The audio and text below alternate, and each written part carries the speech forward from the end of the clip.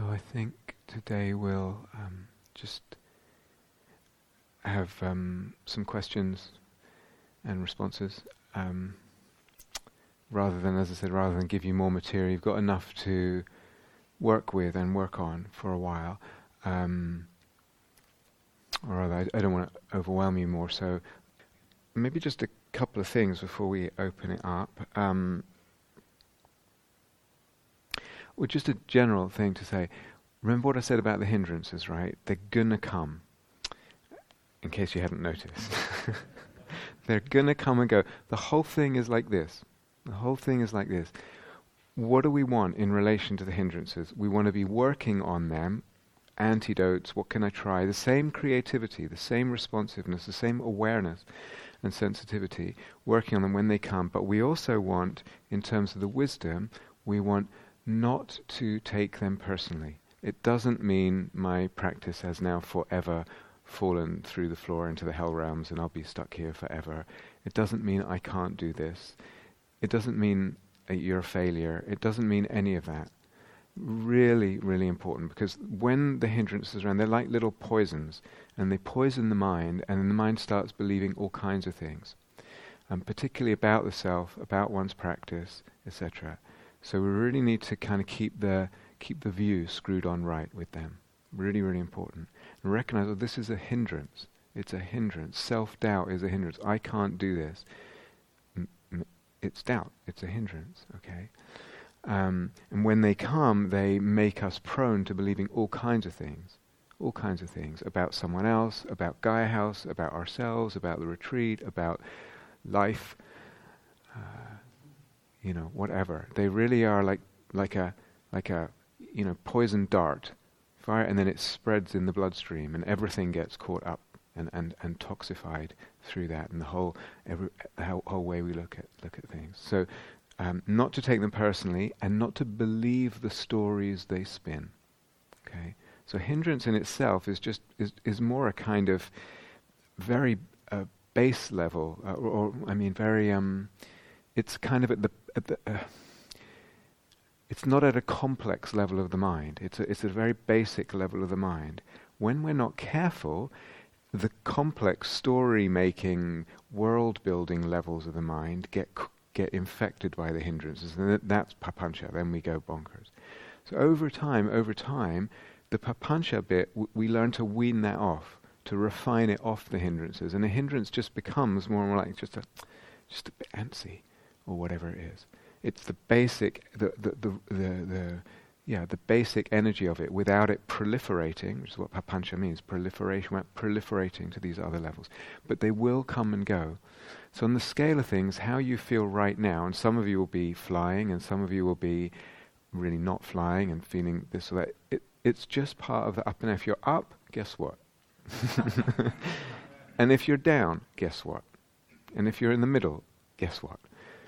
So it's like, it takes a while to get used to this. But if you were to do like a really long jhana retreat, it's so obvious. It becomes so obvious that our whole relationship to it becomes. We have a different perspective, a much more spacious perspective. Yeah, of course we prefer the hindrances to not be there. Of course, but the whole added sense of this is terrible, I'm terrible, all that stuff, it just goes more and more. So that's kind of what we're aiming for with the hindrances a little bit. Okay, so let's open it up to some questions. And I said, questions that feel relevant to your practice, wherever that is right now. So whatever you're working on, whatever you're, I keep forgetting that phrase, learning edge playground, or something I've said about the bigger picture, that maybe, how does that fit together, or whatever. I actually had a question I could start with, but why don't we? I'll come back to it. I'll remember this from Andy, wherever Andy is. There you are. Maybe we'll come back to that, if that's okay. Yeah. So, anything, please, anyone. No, I can't see it. Is that Lauren? It is Lauren. Okay. Yeah.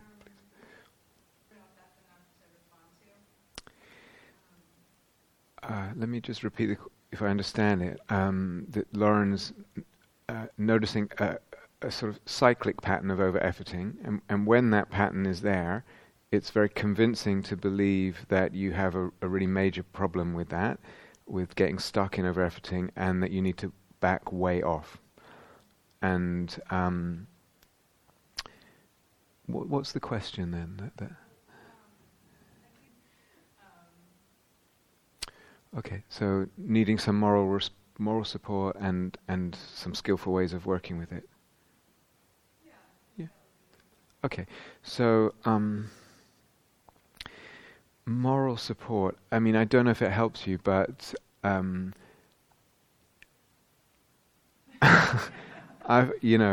certainly a pattern that I can relate to. Certainly a pattern I can look back over I have to remember how old I am. Over the last 36 years, and say, yeah, I've really been in that in different ways, in different modalities of practice, and really, in all kinds of levels, and felt like I was stuck there, or felt like it was a real personality problem, and all that. So I don't know if that makes you feel better or worse, but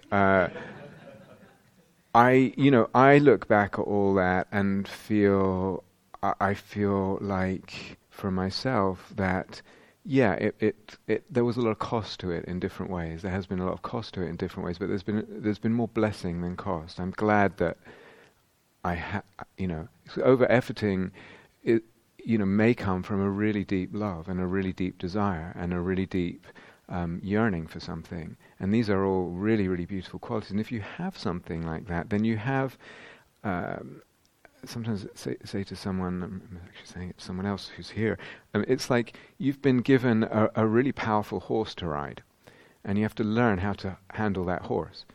And you could have been given a little, one of those, I don't know if you've been to Dartmoor and seen those little ponies. They're very different kinds of animals. And handling one and handling the other, it's like, so there's a tremendous gift here, but it's also, it takes longer to learn how to handle it. Yeah? Does that make sense? So that's one thing. It really can be learnt, okay? In terms of how to harness the power of that, and how to let that willingness to really give yourself in effort and apply yourself and bring your intensity and bring this, what I was talking about, this cohesion of mind and energy and desire, and let that really gather power. When we're talking about soul power and all that, it's a really great gift, and it takes time to learn how to let those things come together in a way that they're actually balanced and it works. So it's not a small deal, it's a big deal. And as I've said in here, anyway, the whole question of effort is going to be around for in everyone's practice for the rest of their lives. For any serious practitioner, you bump into it. And I would say any really serious practitioner is also going to find it really painful at times. It's not just the effort, it's also the wanting. So there's an energetic side to over-effort. I do this and something... Did I share in here? I can't remember. If I think back to the late 80s, what I said about that shaking movement stuff, I had a really long period of being stuck in that, and it got incredibly wacky. I mean, it was just bonkers, and I was 21 or 22 and whatever it was. And of course I was just really trying really hard. The teachers at that time had no idea what it was. It got really, really intense and very weird in terms of its manifestations. Went on for a long time. Looking back now, I see that the principal causal factor there was slight over-efforting. So there's an energetic side of this, and we really need to learn how to handle that. And it can have very gross effects, or you can just feel like completely something just locks or something. Or it can have this kind of weird, it looked like I was just completely a raving lunatic. But it has quite marked effects. Or it can have very subtle effects. Like I said, it's just a little bit too much effort, and it actually stimulates the mind to think more and to get slightly distracted more. It gets, relatively speaking, quite a subtle effect. But anyway, everyone's going to have to deal with the question of effort, And I'll share something else. I remember being on long retreats here, and just in terms of wanting something so badly and not being able to find the answers, and being so finding that so difficult. In tears. Felt like I didn't have anyone to ask or anyone who would give me answers that would satisfy. So it can be intense when we really give ourselves to something. It can be really intense. To me, it's still a good sign. It's just saying, okay, you've got a powerful horse you've been given. Let's learn to ride this. So I would have to hear a bit more, Lauren, about what ways you're feeling stuck, and what you mean by backing way off. So when we talk about working with effort, we've got a huge range, and one is backing way off, which means that just stop meditating, stop whatever sometimes it's a fretting about a question, sometimes it's energetic, just take half a day off and go for a walk. Okay, that's pretty rare, but that would be backing way off, for example.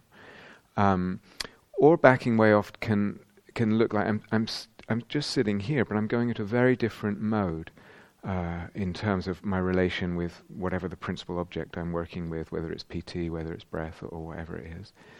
Or it might mean going to an insight practice for a while, but I've still got my mind, I'm still doing samadhi, that's my intention. I'm just taking this kind of detour into a practice I know brings a lot more ease, and it's within a much larger context, Or it could be finding an imaginal image that you've worked with in the past that has been helpful in this relation. That's not really, in terms of samadhi practice, again, Newton Abbott can then become, not just PT, it can become whatever it becomes. There are lots of ways there. And if it looks like, well, right now I'm headed in the wrong direction to Newton Abbott, it might look like that, but in the bigger picture, it really doesn't, it's really not. If you go into some imaginal thing that kind of changes your whole relationship with being on retreat and what you're doing, that might be really exactly what's needed. It looks like a detour. It looks like you're given up some. Maybe you haven't. Some part of your consciousness is firmly got the intention and the navigation and where you're going in mind, and it's just very skillful to go off into something else for a while. Does that make sense? Do you want to say a bit more about the specifics, or is it better something to work with one-to-one in the interview, do you think? I can say it a little. Okay.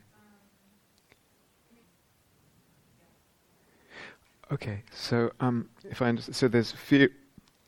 Excuse me. There's fear in the larger picture that you've been asked or told to back way off, and maybe that same thing will happen on this retreat, and we'll say don't meditate, and maybe it's better if you go back home, or whatever. At that scale, to address that first, I've very rarely done that as a teacher. I would be extremely surprised if that wouldn't be my usual way of teaching. So I don't think that's going to happen on this retreat. In terms of grabbing at the PT, so the other thing you said was. Well, the other before we get there, the fear is not a neutral factor. It's not like this thing is happening and the fear is there, but it's not affecting anything. Yeah. So the fear actually is when fear is present and when it's strong fear, it's doing something. So when we talk about part of these what look like detours, it might actually be like working with the fear in different ways. So we can also maybe talk about that in an interview. Yeah. But it sounds like the fear at this point is. Strong enough and kind of prominent enough and probably having quite some effects that itself needs working with. It needs understanding, something in you needs reassuring. You need to be able to kind of diffuse the power of the fear, its energy and its kind of contraction and the kind of the belief in the thinking. So there's different parts to fear. As I said, there's the energy, there's the cognitive component, what we're believing, that we're afraid of, and the contraction. So one thing is to work with, again, we can meet in an interview with one of us and really go into that, actually work in real time with the fear. Yeah, because that's, as I said, it's not just, it happens to be there. It's not a neutral factor, it's doing something, and almost certainly what it's doing is not helpful in the mix. In in terms of when there's PT grabbing at the PT, okay, this is really quite common to some degree. I think I mentioned it briefly in one of the talks. The Buddha took the trouble to say exactly that. Why would he say that? Just partly because he must have encountered it a lot as a teacher, is my guess. So it's normal. Two things that just for now, and then I think it would be good to meet one-to-one, but let me just say two things for now. So one is there access at times to lovely states, not necessarily jhanic, but lovely states sort of other than the PT, that are much softer or warmer or a bit more expansive or something like that? Yeah.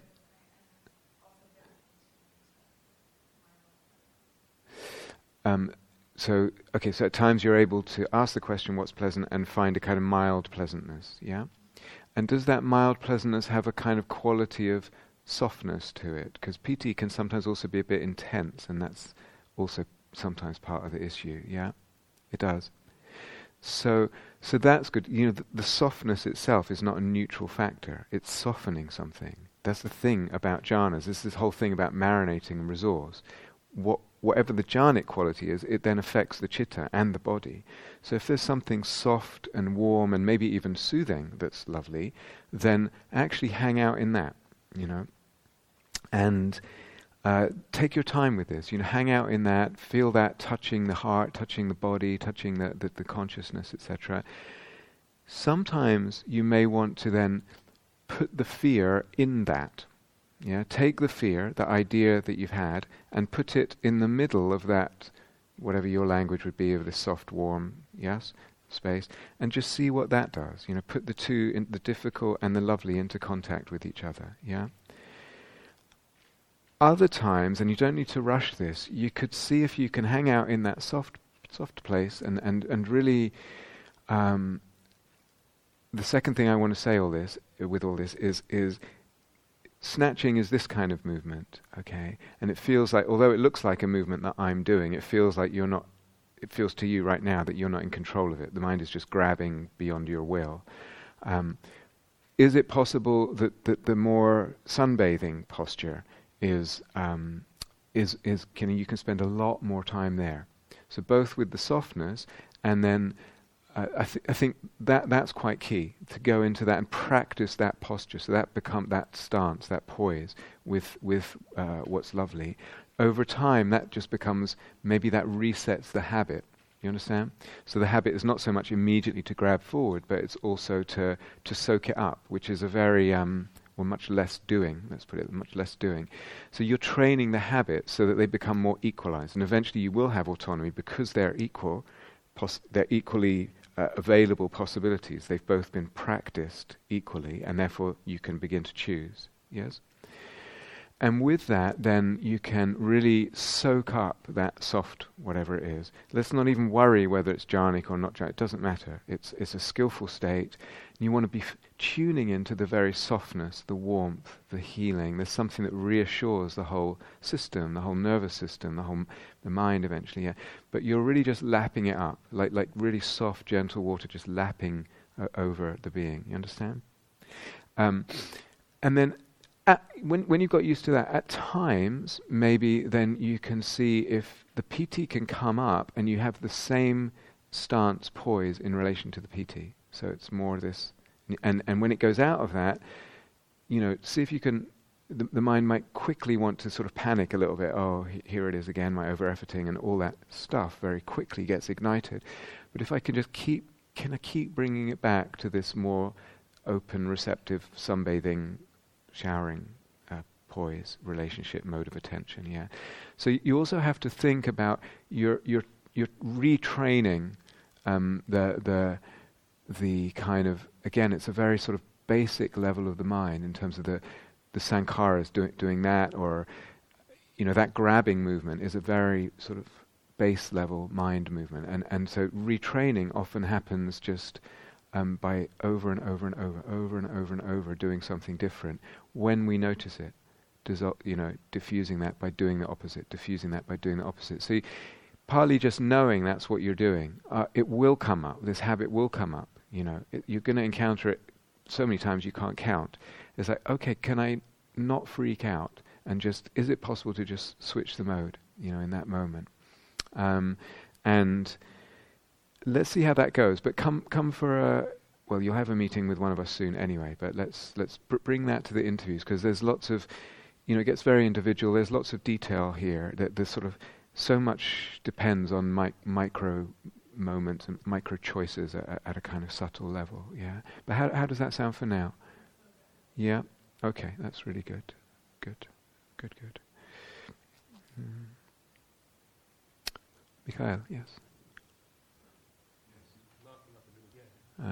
So Mikhail is asking, hadn't heard much about the absorption, which I mentioned as one of the elements of this sasi, and thought he would try focusing on that, and pick the second jhana, or that's where your playground is anyway. Okay, and said, okay, let's see if I can get absorbed, and then did indeed, after a bit of work, find himself very absorbed in this state.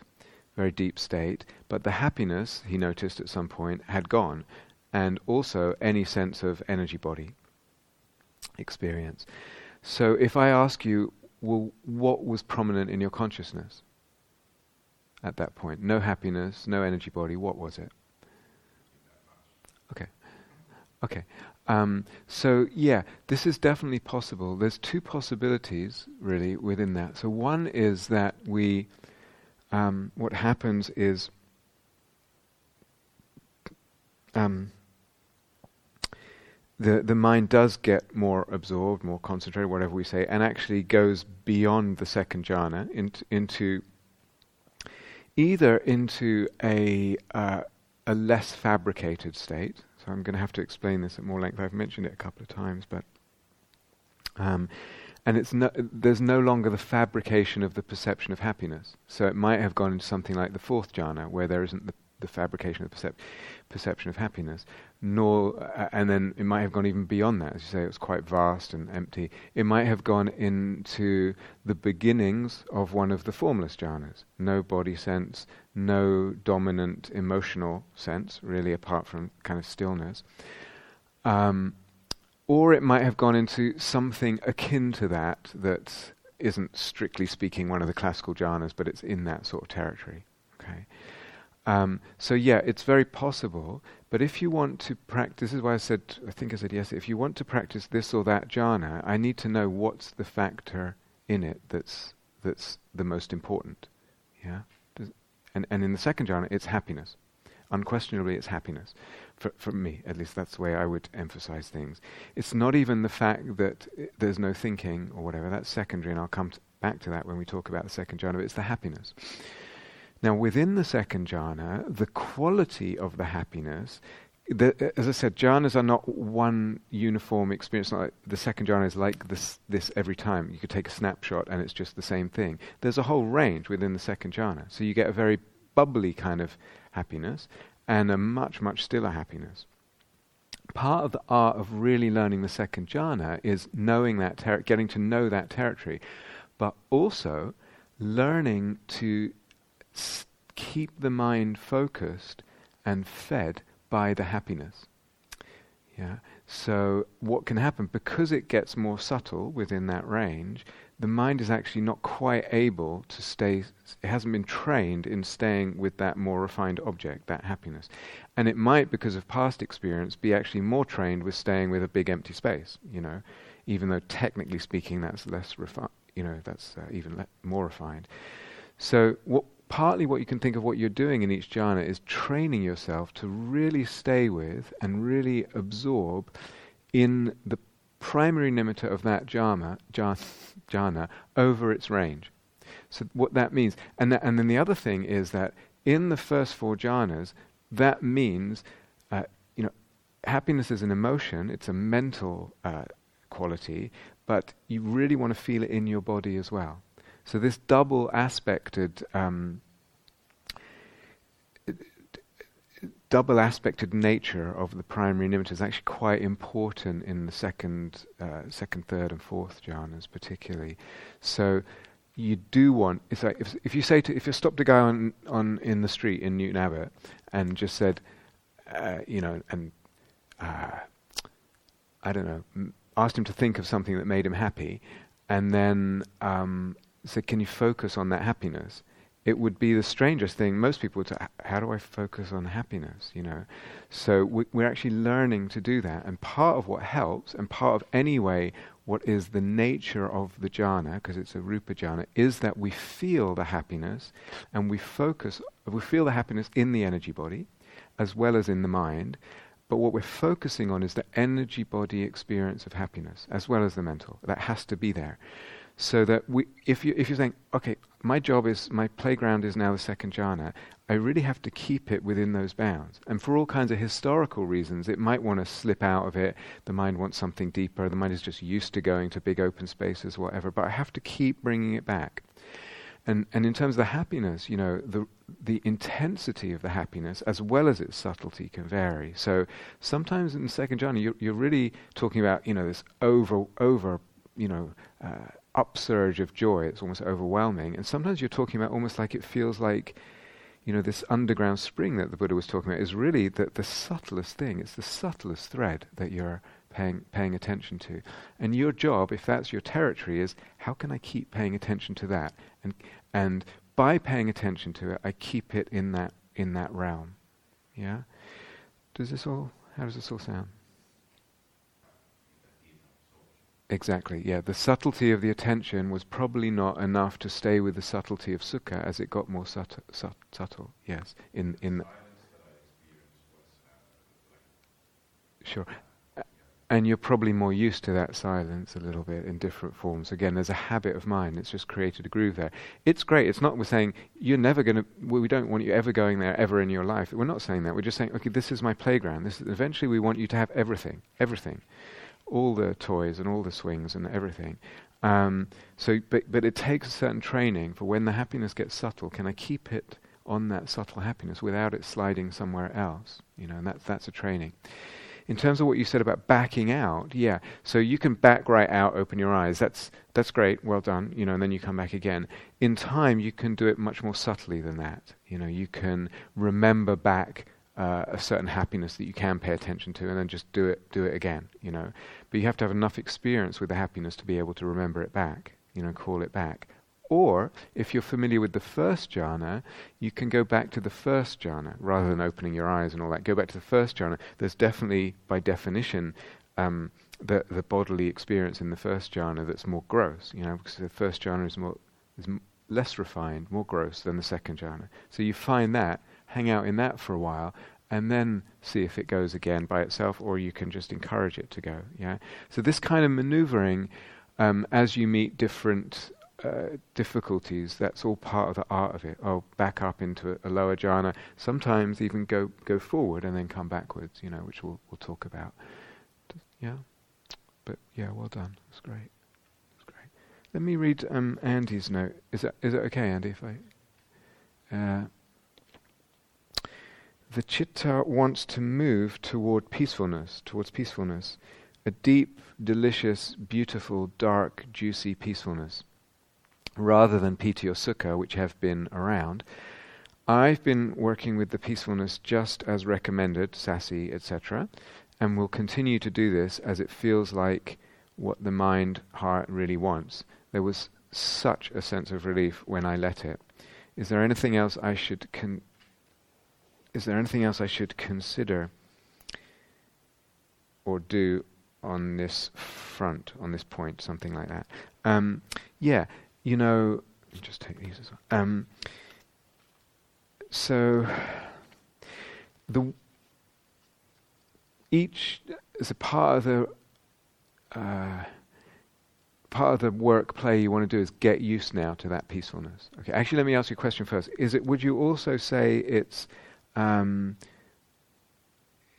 got love in it? Okay. Love and grace. It has got love and grace in it. Would you say it has a tenderness to it? Okay, it's got tenderness. Would you say it has a kind of emotional warmth then, almost by implication it does? Yes. Okay, tick, tick, tick. Okay, good. So it sounds to me like we're in the right territory. Fab. Great. So So what you want to do is let yourself go. The mind really does have, it's like it wants to go somewhere, and partly this is dependent on your past experience. You know, a lot of sitting in different places and all that. So yeah, let it go. Let that be your primary playground even now. And your job then is to really know that territory inside out.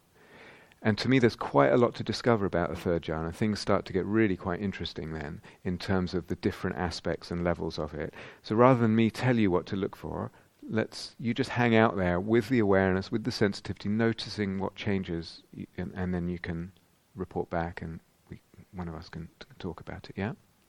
Second thing is there's also, what would you say, particular challenges, particular subtle difficulties that are particular to each jhana. And there's some that start to arise in the third jhana. Also, obviously, some really beautiful stuff that starts there, but some particular challenges that arise. And again, rather than me tell you what they are, you'll begin to encounter them as well. Oh, sometimes this happens, and I wasn't quite sure what to do, or whatever it is. Or this happened, and I figured out what to do, whatever. So those are two things to watch out for as you're getting to know that. However, given the context of what we're doing, we've got this grid of the elements of mastery and then all the jhanas. How are you doing with first and second? Awfully. Okay. Yeah. Yeah. Yeah. Yeah. So the first and second jhana have been terrible and not... well, what's that? Not even there. Piti and Sukha have been there, but first and second jhana is just a blocked, a dead, a no-through road. It just doesn't go there, and then a lot of hindrances started to come and difficulty, and then there was a sense that the mind wanted to go to peacefulness. So this sense of where the mind wants to go, this is also part of the territory of long-term jhana practice. And you know, some people have a style of practicing jhanas. It's just I sit down and I just see where the mind wants to go, and I just follow that. So I'm going to say, yeah, that's great. That's part of great. And we also want to say, again, back to the horse analogy, it's like, sometimes you just get on a horse. I don't know, do you ever get on a horse and just see where it wants to go? Does that... No, serious. Maybe it's a stupid question, but Kirsten, does one ever do that? Yeah. Okay. So that's a possible relationship with a horse ride. But you know, we also want the ability to. No, I want to go. You know, I want to go to the bingo hall or whatever it is. So.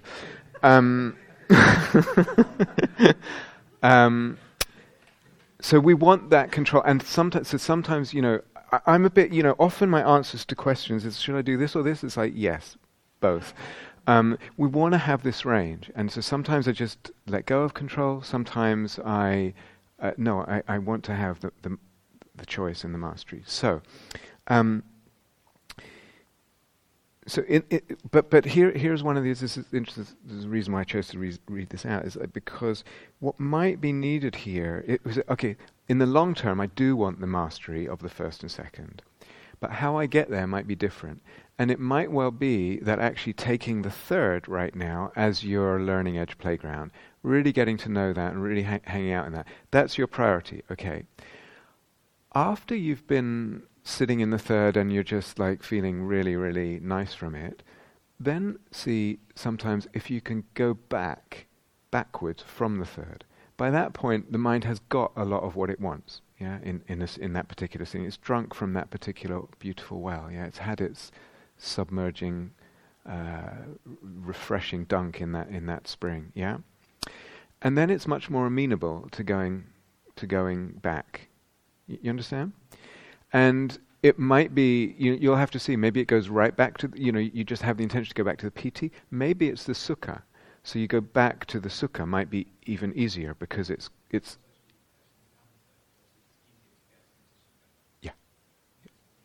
Yeah, very good. So exactly. First of all, the third jhana has Sukha in it, and so it's easier to get to a sense of the Sukha. And secondly, the mind is just much...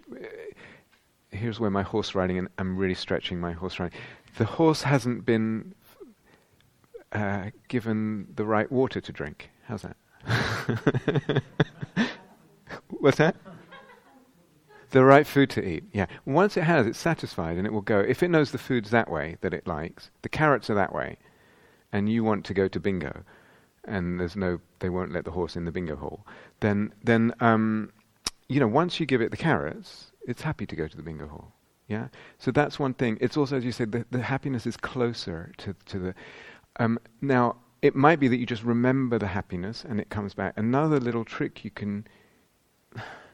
Well, actually, if the happiness is there, it's fine. Sometimes people can't get back to the happiness, and then we would offer something else. But I'll leave that for now. And then from the happiness, you can just remember in the second jhana has sukha and piti, and the first jhana has sukha and piti. So you're just kind of, in a way, slightly shifting what you're bringing out of the mix, but again, attuning to a quality in the mix amplifies it. I amplify the sukha in the second jhana, amplify the piti in the first, and then going back to that again will be much easier, and the mind will be more amenable to that. Does that sound okay? Yeah, please. Yeah. No, not in the next few days. Marinate in that. That's your primary playground. But as you've already tried, as you already reported, the happiness that's prominent in the second jhana is already available after you've marinated for an hour or 2 hours or whatever it is, right? So that after you feel like I've had a good, long, lovely, refreshing drink of the peacefulness, then try to come back in the happiness. But at the moment, you can spend much less time in the happiness and the piti, and let the third the peacefulness be really where you're hanging out the most. Yeah. Eventually, we want to look. No, I don't think there'd be anyone who said the first jhana is a better experience than the third jhana. I mean, unquestionably, the third jhana is lovelier. Maybe there's someone, but it would be pretty unusual. So there's no arguing with that. But what we do want is a sense eventually that, gosh, they're all lovely. They're just lovely in different ways. And even the piti, which relatively speaking is gross, it's really a treasure, So somehow, whichever way we arrive at it, we want to get back, or get, if you haven't had it before, a sense that, yeah, the first jhana is a really lovely place. The piti is a lovely thing. I have a really good relationship with it, yeah? So we're just kind of finding which way will help that help you get to that being the case. Does that make sense? So, okay, very good. Very good. Anything, please? Yeah. Oh, shall we try that? Yeah, let's try that. If you're happy to do that. Yeah, please. Jeez. So I've been on a bunch of insight retreats and never deliberately spent time cultivating jhanas, and I believe I'm one of a few people who've experienced third and maybe fourth jhana as a result of just relaxing in the midst of an insight retreat and the mind wanting to go to a very peaceful place. In all of the experiences of jhana on and off of retreat, first of all, I've never really verified this with anyone, but it tends to have a flavor of like the floor kind of goes out from under me, and I drop into a place that's very different from normal, and sometimes incredibly peaceful, sometimes incredibly blissful. So I guess my first question is, well, you don't want us to ask, is that it? So I'm not sure if it's even necessary. Don't want to ask. Like if I'm on the right track in those experiences. Oh, you mean if they are the right experience? It's not that I don't want you to ask. Let's take our time with this. So I do really think it's important to differentiate between jhanas. Is that what we're talking about? Is that not? But I think all that stuff I was saying is just because people can get so hung up on where the division is and have I achieved it. The relationship with that question is not so helpful. If it, but it may be really fine. Is that the fourth? Are we talking about? So it's not categorically that I don't think there, or I'd rather people didn't get into it. I absolutely do think it's important. You need to map out the territory for yourself. There are certain ways that people can relate to that, and that's quite common in a way that's kind of fed, that's really not so helpful. So I would need to hear more about those experiences, just based on what you said. And again, bring it to an interview. Are we in fact meeting today? We are. We are. Yeah. So bring it to the one-to-one. We'll find out a bit more about what's involved there. Because what can happen is, for someone who's done a lot of insight practice, as I was saying before, it might be that one drops in because of the insight mindfulness. It's letting go, letting go, letting go. Equanimity is a result of letting go. Okay, you get that, right? Equanimity can be defined as the absence, or let's say the relative absence, the relative attenuation of pushing things away or trying to grab on. In other words, it's a relative degree of letting go, and equanimity is a result of that. Another way of defining equanimity is a relative degree of letting go. And if you just keep letting go, aware, letting go, aware, letting go, aware, letting go, you will end up in some state of equanimity. Equanimity will arise. Yeah? Does everyone understand that? It's just, yeah. Whether that state is a jhanic state of equanimity, and technically speaking, equanimity begins in the third jhana and goes all the way to the eighth, actually. So we'll talk about this when we get to the formless jhanas. The Buddha sometimes describes the formless jhanas as kind of almost like perspectives on equanimity, or things you do with equanimity. But so where you are, I'd have to hear more. That's one thing. The second thing is whether it's an actual jhanic state of equanimity. So, again, relative to the normal consciousness, any state of equanimity and stillness and peace, and the mind is quiet and is going to feel like, wow, we still don't know whether it's a jhanic one. So we do need to map this stuff out. And partly we need to map it out because, again, it might give us information about, okay, well, how do you need to move now? What do you need to prioritize? Where's your playground? How do we need to progress from here? A bit like Andy, what order are we going to move in here? Bottom dropping out from you, yeah, that can happen. I mean, one thing that can happen in the fourth jhana is there's a real sense of sinking. Everything kind of goes down. In the fifth jhana, though, the bottom can fall out into the floor falls out, like in terms of, because there's no solidity, it really feels like, oh, they've taken the floor away, and there's just space, So there's different kinds of bottoms falling out, but we can explore more unless you have more now. So. That was sort of the setup for what's happening now. Sorry. I mean, I figured it was useful for people. So, okay. What's happening now is nothing jhanic, actually, on this retreat, as far as I can tell. Nothing like those experiences, in any case. It feels as though, at times, there's plenty of PT, sometimes plenty of sukha, less often. And I will feel that kind of the beginning of that dropping that I'm used to, and sometimes be able to even conjure it, and it feels as though it's on the verge of entering a jhanic state. And what happens instead is that I'm confronted by more intense. I guess it sort of feels like energetic blocks in the body. So as the resolution is being turned up and the subtlety and the sensitivity is being turned up, that's what becomes prominent, and it kind of pushes me out. So you're turning up the resolution at that point? What resolution? The sensitivity of the attention is going up. It's sort of like all at once goes up quite a bit. And how do you experience that? How do you know it's going up? What tells you that? The PT becomes much more intense, at least in the times it's happened on this retreat.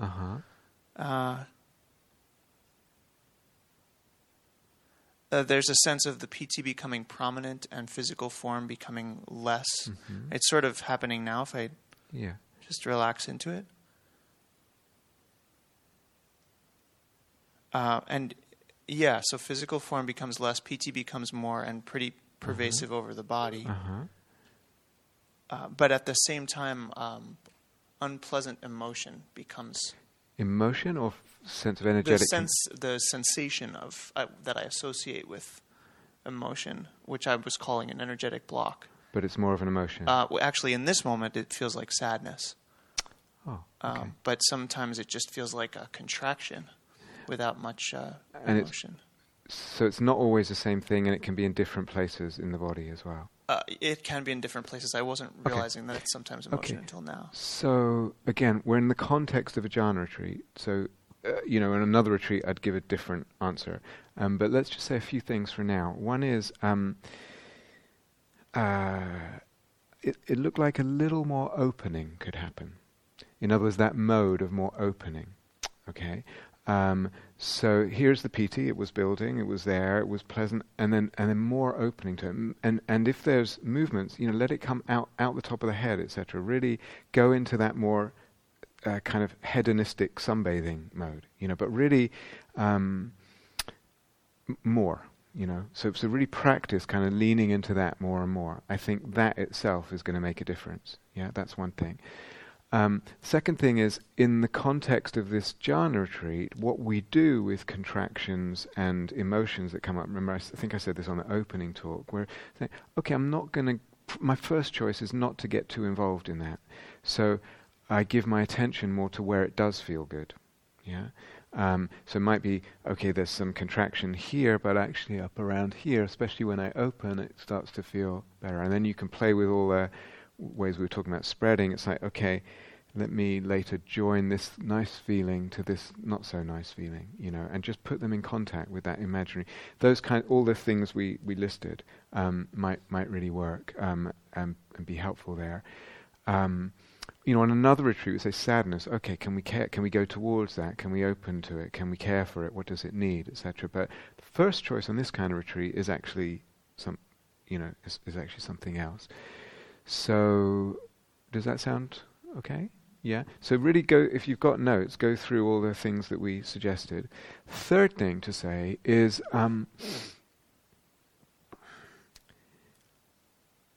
it's metta you're practicing with, right? Yeah. I will say I don't feel like I need to do it much of the day because usually there's enough PT to work with. Okay. That I'm more in the energy body with the PT. Yeah. Okay. So there doesn't need much time with the base practice for the PT. Maybe a couple hours. Yeah. Okay.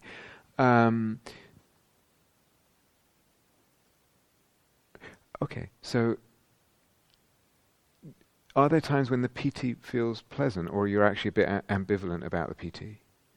There are times when it feels pleasant. Definitely. And relative to the times it feels like, well, I'm really not sure I like this, what would you say? I would say it's 10% incredibly pleasant, like 60% mildly pleasant, and then 30% not sure. Okay, that's not bad. So I was just wondering about whether you needed to bring in some of those other experiences that you've had on some of those other states that you've gotten into on the insight retreats, and actually let that help. But that doesn't sound like it. It sounds like the PT's fine. It's just sometimes sometimes you want to be playing with the relationship with the PT. As I said, it looked a little bit like more opening would be the thing. And when I say more opening, these things are really like, we can have words like opening or paying attention, but you're really kind of, like I said, dial it up to 11, if we're talking about opening. Yeah? So really, really kind of, what does it mean to kind of maximally open my being and surrender and abandon?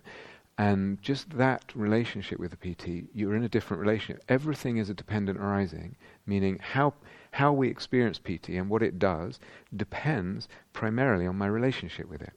It's not like, so basically one way of thinking about what we're doing is we're playing with our relationship with the primary nimitta. That's all we're doing.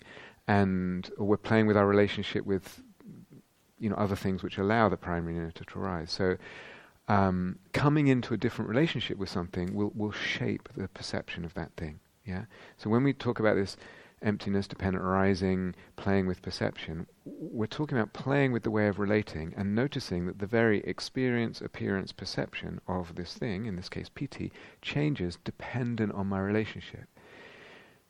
It's not always the case that there's a formula, okay, you always need to go into this opening mode. So, what we need, again, is this kind of willingness to be responsive, to try this, to try that. That's better. Okay, or that begins to, or that suddenly makes it much better, or just gradually makes it better. But the very sort of willingness to be responsive and really try different relationships. So it might be a lot of the time that it's more of that opening, really go into that opening mode. It might be that that's just sometimes, and other times it needs something else, So how does that sound? Yeah, but we'll still talk later. Yeah, okay, great. Anyone?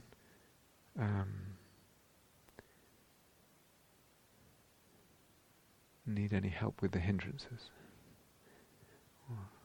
Or anything?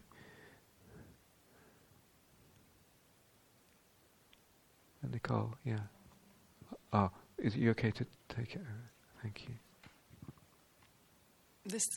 I'm thinking of it as a hindrance. I think there's probably different ways to think about what happens, and it happens for me on every retreat. But for this one, it's really turned up, which is that I have a constant conversation, like I'm in an interview with one of you about the experience as it's happening. And in some ways, I really like it because it's kind of the way that I'm.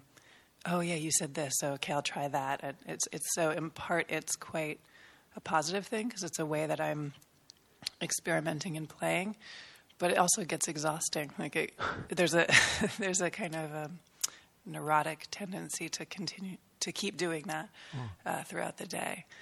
So I've been since it's on this retreat trying to play with it as a kind of restlessness of the mind and open the energy body from the top of the head and see if it can get more space around it, and also trying the breathing and the counting in relationship to add more pegs.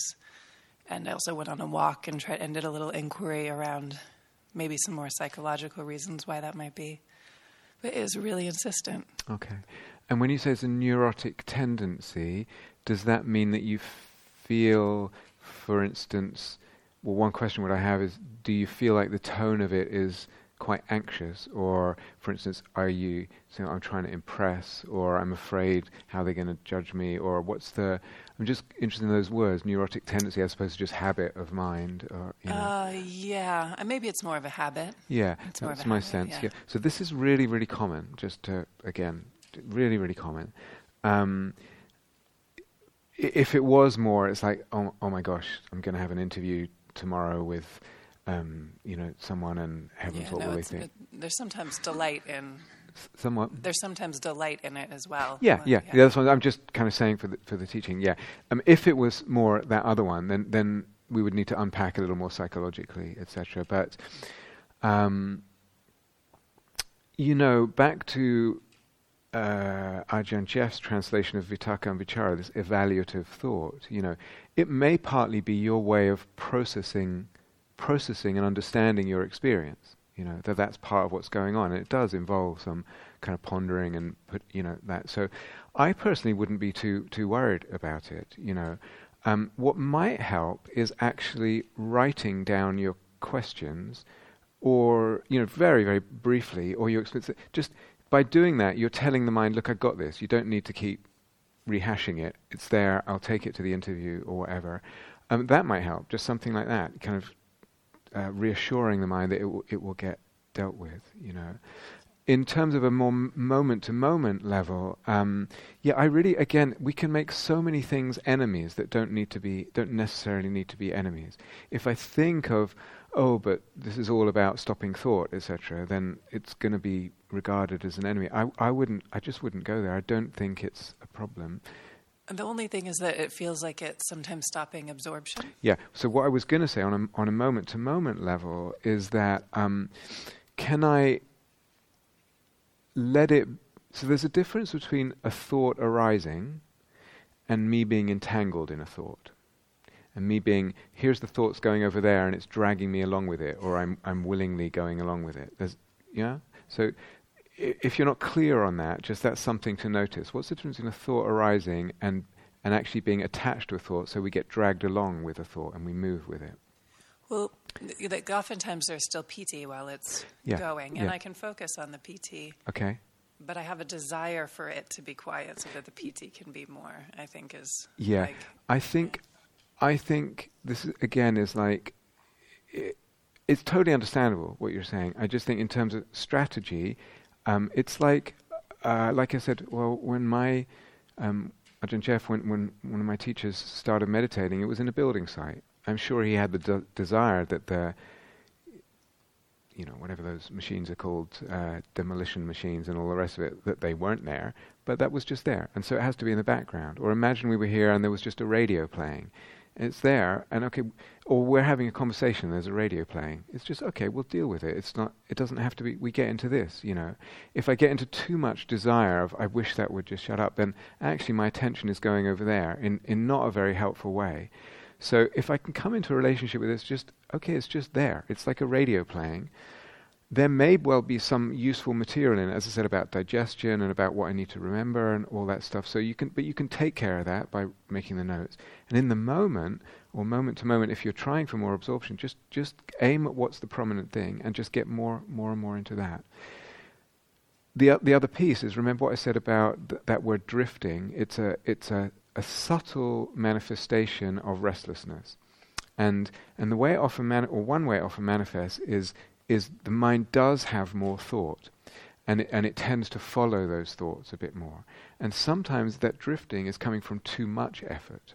Okay, just a little bit too much effort is actually stimulating more thought in the mind and stimulating the mind to follow those thoughts. So it could also be an effort thing. And then, of course, if I get into a desire for it to go away and absorb more, too much, then that can just add to the over effort. The usual thing is there's more thought, I need to try harder. It may be the case in some instances, but it may be exactly the opposite. There's more thought. There's more of this kind of threads unreeling in the mind or whatever.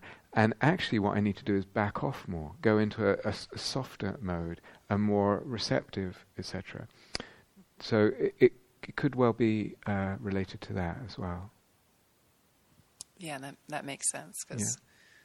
I am also working with over-efforting and finding the retreat really tiring. So I get most annoyed with the voice when I'm tired. Yeah. Look, this is for everyone. This is hard work. Sometimes it just feels, as I said, sometimes it feels completely effortless and it's great and it's all wonderful. And then, but a lot of the time it's going to feel like hard work. It's hard work, for lots of different reasons and in lots of different ways. So, but it might be that, just rescue this thing.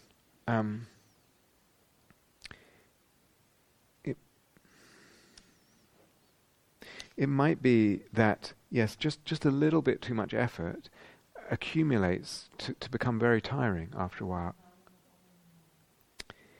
Yeah, but this, like I said, it's not like, oh, when will this effort question go away and I can get into the real stuff? That is part of the real stuff. It's not going to end.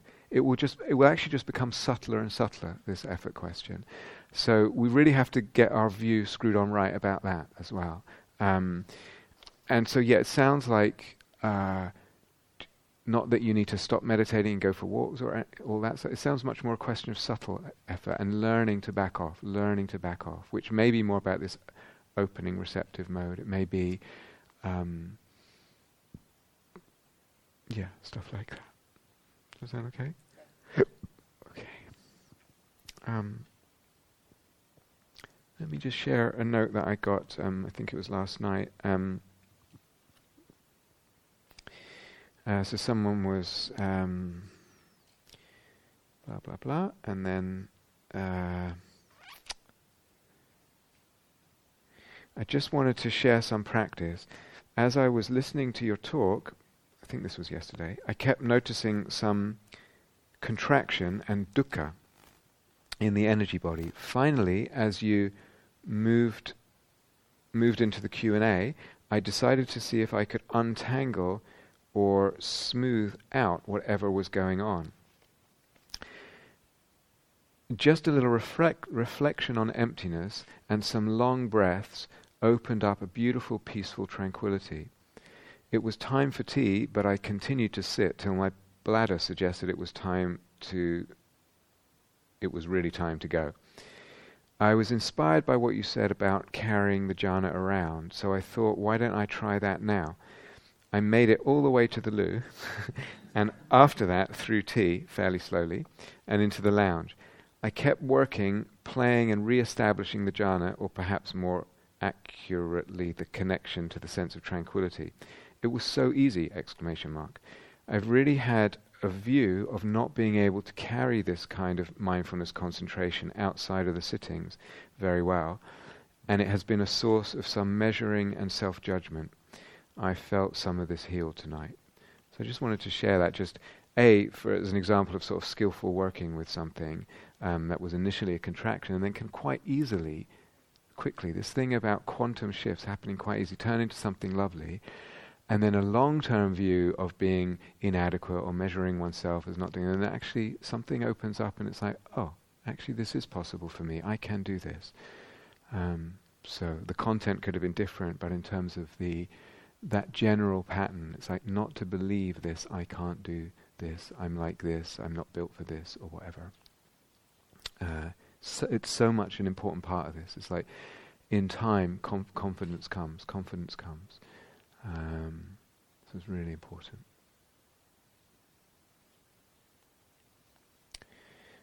There was something else, but Boaz asked yesterday about ekagata, and I felt I could have said something else about that word. So that word usually is translated as one-pointedness, which I said was, a good translation. It's just that in English, I think most people thinking of one-pointedness would think of one narrow spatial point.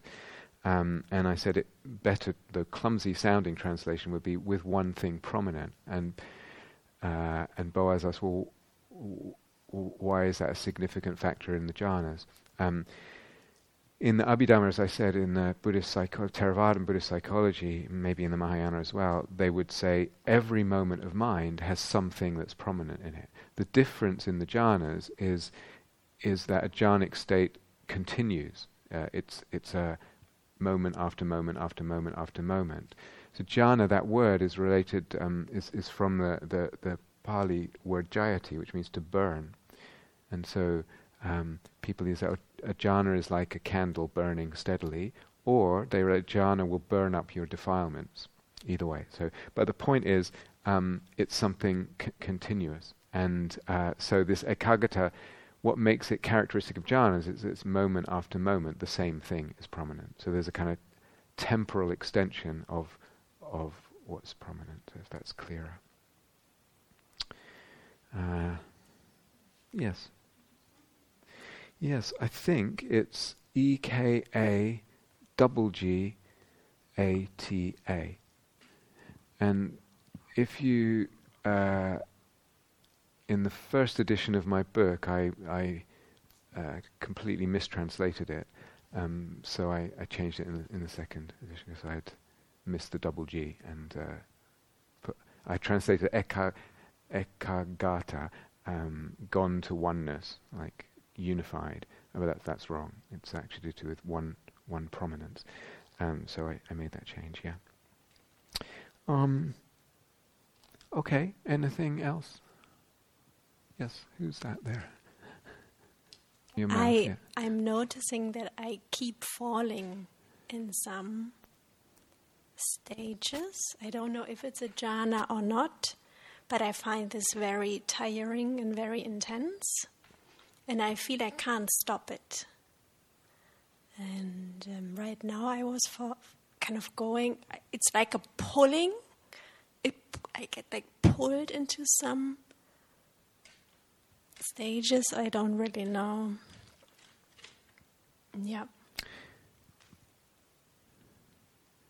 Okay, so like we've been saying, that sort of, I don't know quite what you're talking about. That sort of thing can be quite normal. We can get pulled into a hindrance. We can get pulled into a jhana. We can get pulled into some other state that's more familiar because of our meditation habit. So again, I would probably say come to a one-on-one, and we'll really try and identify what those states are, because that identification will help guide us. Okay, how do you need to move from there? Sometimes it's not a bad thing. It's just, okay, now we're here a lot. How do we move from there? Other times it's like, okay, we need to maybe help it not go there. In which case we need to try and do this and this. But we need to probably hear more about what it is, what those are. Yeah. This sounds quite helpful to know what it is and then to go. Yeah. So bring it to a one-to-one interview, and we can really hear more about it and get, or them, or whatever, if there's more than one, and get get a sense of what it is, and that will guide us in terms of how to respond. Yeah. But that sort of thing is very normal. Yeah. Okay. Thank you. Good. I think. Oh. Yeah, I already said it, but just to say, if the PT is really strong and feels very sexual and like an orgasm, it's really, really completely okay. And just enjoy it. Really get into it. Is that what you? Yeah. Just really. So you see what Robert's going to bring to the retreat. No, it's really important because we have this can't be right, or we feel like, oh, am I maybe emanating some kind of, weird sexual energy into the hall that's going to pollute the pure Gaia House, pristine atmosphere of, renunciate celibacy and all that. It's completely not an issue. It's like, it's just a manifestation of PT, open to it, enjoy it, the whole same thing applies. There's absolutely no shame in it. It's something to open to and get into, and it's doing good stuff. It's really good. Yeah, I think last one. I can't see who that is. Oh, okay, so did Danny have one? Okay. Okay. Sabra, please. Just a clarifying question. I feel like I remember hearing you say, warn about elation, and I'm wondering about the difference between elation and excitement, and happiness and sukha. Yeah, thank you. So I don't need to repeat that. So the difference between elation, excitement, happiness, and sukha. I don't know. That elation, I'd have to look up the original Pali and whatnot. It was something the Buddha, when he was talking to a small group of super advanced meditators who were working on psychic power meditation and stuff like that.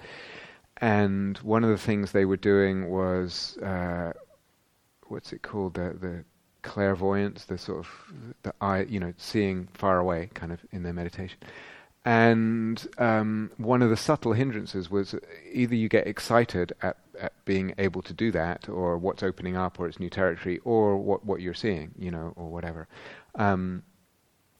So I don't know the Pali offhand, and I'd have to find it. I don't know, but my sense of it is it's something like excitement is probably the closest thing. And excitement's an interesting thing. So if there's too much excitement, it can lead to this snatching, for example. It can cause a certain amount of agitation that disturbs the serenity. For those kinds of, we're really not going to talk about it on retreat, but for those kinds of powers and whatnot, it needs a very still mind, super, super still. So any kind of excitement there is just going to make the waters a little bit turbulent. So it's going to be a hindrance relative to that. So that's my guess, is what the Pali kind of translates. I don't know, but that's my guess. But excitement itself is quite an interesting. It's almost like an energy, like all these things. We go back to what I said with Jason. Thank you. It's, sometimes people come to me and they say, I have fear about X or Y. And I'm wondering if this is fear or excitement. It's actually excitement, and the mind is relating to it in a certain way and labeling it a certain way that it actually becomes fear. It becomes an experience of fear. But at its root, so to speak, it's not a good word, but let's use it for now. At its root, it's actually excitement, or more naturally, it's actually excitement. So they have to learn to play with the relationship with it so that it can become excitement. And actually the excitement can be, energizing, empowering, galvanizing, give you courage, all kinds of things, yeah? But excitement itself can also kind of wobble in different ways. So an excited energy could become bubbly happiness or piti. It's so all these things are quite close. And partly, the different modes of relating to something like excitement will, again, shape the very perception. So it becomes something else. Like there's no... Excitement and piti, for example, are very close. So And actually, there's probably times when piti has even been in the tradition of translating Pali to English, even been translated as excitement, I imagine. I think vaguely remember. So it's very close, and I would say part of the experience of the first jhana, especially at first, is excitement. It's super exciting, for lots of different reasons. But the energetics of it, but also the sense of, wow, this is, look what's happening. But the point is, we can come into different relationships with the energy of excitement, and that will actually, because of dependent arising, because everything depends on the way of looking, there's no independent appearance of anything, it can shape it. So it's in itself, it's a very, it's open to malleability, and you can shape it towards piti, maybe you can even shape it towards sukha. Sukha I usually translate as happiness. I was thinking, I'm not sure what Karen had in mind when she asked yesterday, but just because that seems to me the closest word in English to sort of encompass the territory that it includes. But as I said, looking back at, I don't have them here, but looking back at some of the English translations over the past, say, 30 years,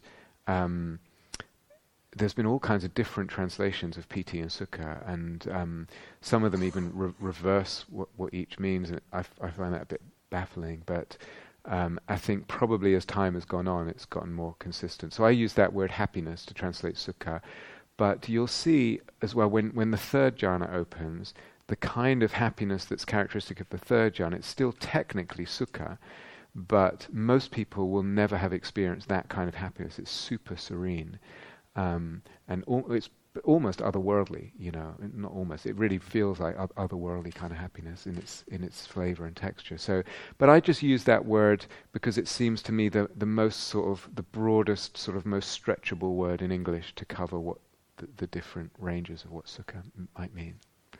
So, sukha, excitement, piti, and elation. Does that? Yeah. That's great. Very helpful. Okay, Thanks. good.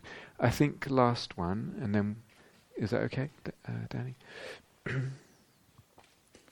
So that was helpful actually, because that was I've been experiencing a lot of that kind of excitement today. Yeah. It's getting in the way of my clairvoyance.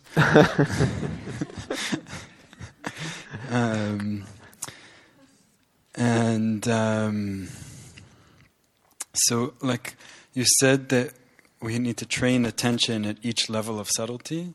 So I'm really noticing that it's like also with like a lot of piti, there's a particular kind of papancha that comes with piti, like it's kind of very inspired ideas, which seem really great, and I think they are, but they're a distraction from the point. So that's kind of one part of what's going on. My base practice has also mostly been metta, and it seems like as there's a shift to more subtlety, the kind of habitual way of practicing metta doesn't work in generating the qualities that I associate with metta. So there's been this exploration of, well, how do I practice metta at this kind of level of subtlety? That's kind of one alive avenue of exploration. Next to just and maybe like moments of success, but not a lot of kind of sustained, like, oh, I've got that now. There's just kind of generally a lot of piti, but just this kind of energy, and sometimes with more kind of blissful or whatever. And so then also the question of like, well, if that's not working, and it feels like every time I try and do that, I'm kind of like trying to squeeze something, and it's not, like I'm trying to use a gross practice at a subtle level. So maybe I should just abandon that and just go with the piti or do something else. Okay, so let me see if I understand this, and let's take the questions in the reverse order. Is that okay? So, everything changes. I mean, in a certain way, things get more subtle, and then I have to learn how to work with that different level of subtlety. So, even if this wasn't a jhana retreat, if it was a metta retreat, I would expect things to get more subtle, and you'd have to, okay, what do I do now that things are more subtle? If there's a lot of piti, at that time, in the context of a metta practice for jhanas,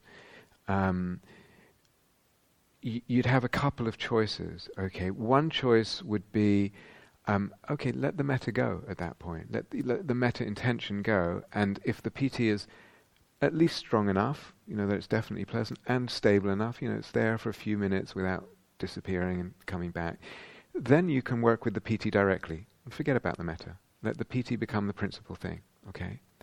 The second possibility, which would be confined to if this was a metta retreat and not a jhana retreat, would be that the PT itself then becomes, that is the metta. In other words, I'm feeling some really lovely stuff here, you have some, I want you to have some. And you radiate it out. And anyway, you're bathing in it, so it's not like you get it and I don't, so if I'm having the PT. So the PT becomes the flavor of the metta, and that's what you imagine radiating out. So like I said, if this was a metta retreat and our intention was not to go to jhanas, if this was a long enough metta retreat, everyone would be experiencing PT and sukha and all the rest of it. And it would just be, okay, that's the flavor of the metta right now, so that's what I'm radiating. In order to radiate it, I still have to feel it. At least that's the way I teach metta. I wouldn't just trundle through the phrases at that point. This is the flavor that I want to share with you. This is what and if that's super serene, subtle happiness, like sukha of the third jhana, that's still the flavor of the metta. So I actually have to feel my energy body, and it's radiating out from every pore of my being, from the whole energy space. And you can kind of do this and imagine it coming from your hands, that sort of thing. So you get used to integrating the metta, the PT, and the bodily experience, yeah? If you want to keep the metta around, or when you want to do that with the PT. Other times, just get into the PT. Now, if it's a question of, it's not so much PT, but there's more subtle manifestations of metta around, and I don't know how to work with them. I don't know how to... Was that... Unfortunately not, because it's like I can't conjure metta, it's just kind of general well-being, but I can't bring up like that, those qualities at all, almost. Of metta? Yeah. Okay, so again... Except, just like, not so much in formal practice, but if I'm like walking around and I have occasion to hold the door open for somebody, then that just like deeply touches my heart. Yeah, lovely. So again, it may be, Danny, that it's a question of intention. So on this retreat, the fact that you just told me that there's well-being there, but there's not the metta, not a problem on this retreat, because you're going with the well-being. If it was a metta retreat, we'd be like, well, okay, how do we get the metta back? Yeah. So you have to kind of remember your intention. Remember what I said about intention on the opening day. It makes so much difference, and even just a subtle kind of bifurcating or shift in the emphasis of the attention to I'm worried about my metta now. Don't worry about your metta. You have plenty of metta. You can worry about that on a metta retreat, about developing that more and more. But it's not something to worry about for you, and B, it's not something to worry about on this retreat. So it's the well-being, and you can let that be more primary. Yeah. Does that answer the question? Yeah, I think so. Yeah. What about the subtlety business? I didn't... Yeah, I think you spoke to it. Okay. In terms of the first thing, so where there's PT, there's often excitement, and there's often all kinds of creative ideas about projects that I'm going to do and stuff like that. Sometimes there's even more than that. There's actual, I don't know what you'd call, like creative, not just the idea to do something, whatever, but actual, you start hearing poetry or music or whatever. Second jhana, for some people even more. It's almost like this spring that the Buddha talked about can be a spring of inspiration and creative. You can kind of plug into something. In a way, any of the first four at least. But so this is a big deal. Again, I hesitated to even say that, what I just said. But again, really my invitation and hope and wish to stress, we're on a jhana retreat. Okay. At some point in your life, when you've developed a bit more of this jhana business, you might decide to take a retreat where you actually meditate for a bit, get in touch with that inspiration, write whatever it is that's coming, poetry, whatever it is, go back to the meditation, do that, and actually do that. That's great, Doing that now will kind of pretty much abort your progress in jhanas.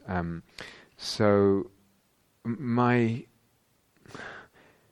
think personally my real hope is that you'll all keep the intention. Like that's why I'm here. That's what I'm hoping to serve and support. But you can, if you get into this, there's no reason why you can't have another retreat at another time. You go somewhere and for a week or whatever it is, you're playing with that, and but that's your intention, and then that's clear. Here, if you really want these treasures to open up, you have to. It's what I said on the opening talk. There's something very, very powerful, much more powerful than we realize, about keeping the intention really clear, and kind of single and steady. And you say, meta's a great intention. Even creative, I don't know what it is, but creative, they're all great intentions, but too many great pulling in too many directions, you'll end up with, not so much. Connects to me to what you said, which I found really galvanizing around this kind of soul, like gathering of soul power. Yeah. Exactly. There's a lot of, anyway, that's good. Yeah. Okay, great. Let me just see, do I have anything else to... No, I think that's okay. So, why don't we just have a few quiet moments together?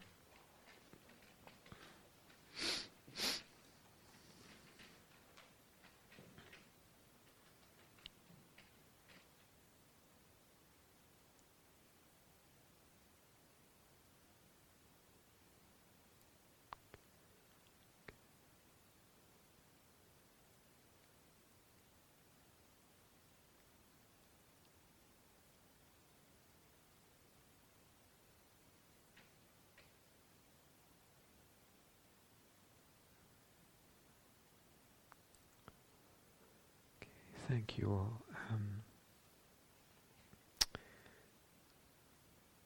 Time for tea. And see you soon. Thank you for listening. To learn how you can support the teachers and Dharma Seed, please visit dharmaseed.org/donate.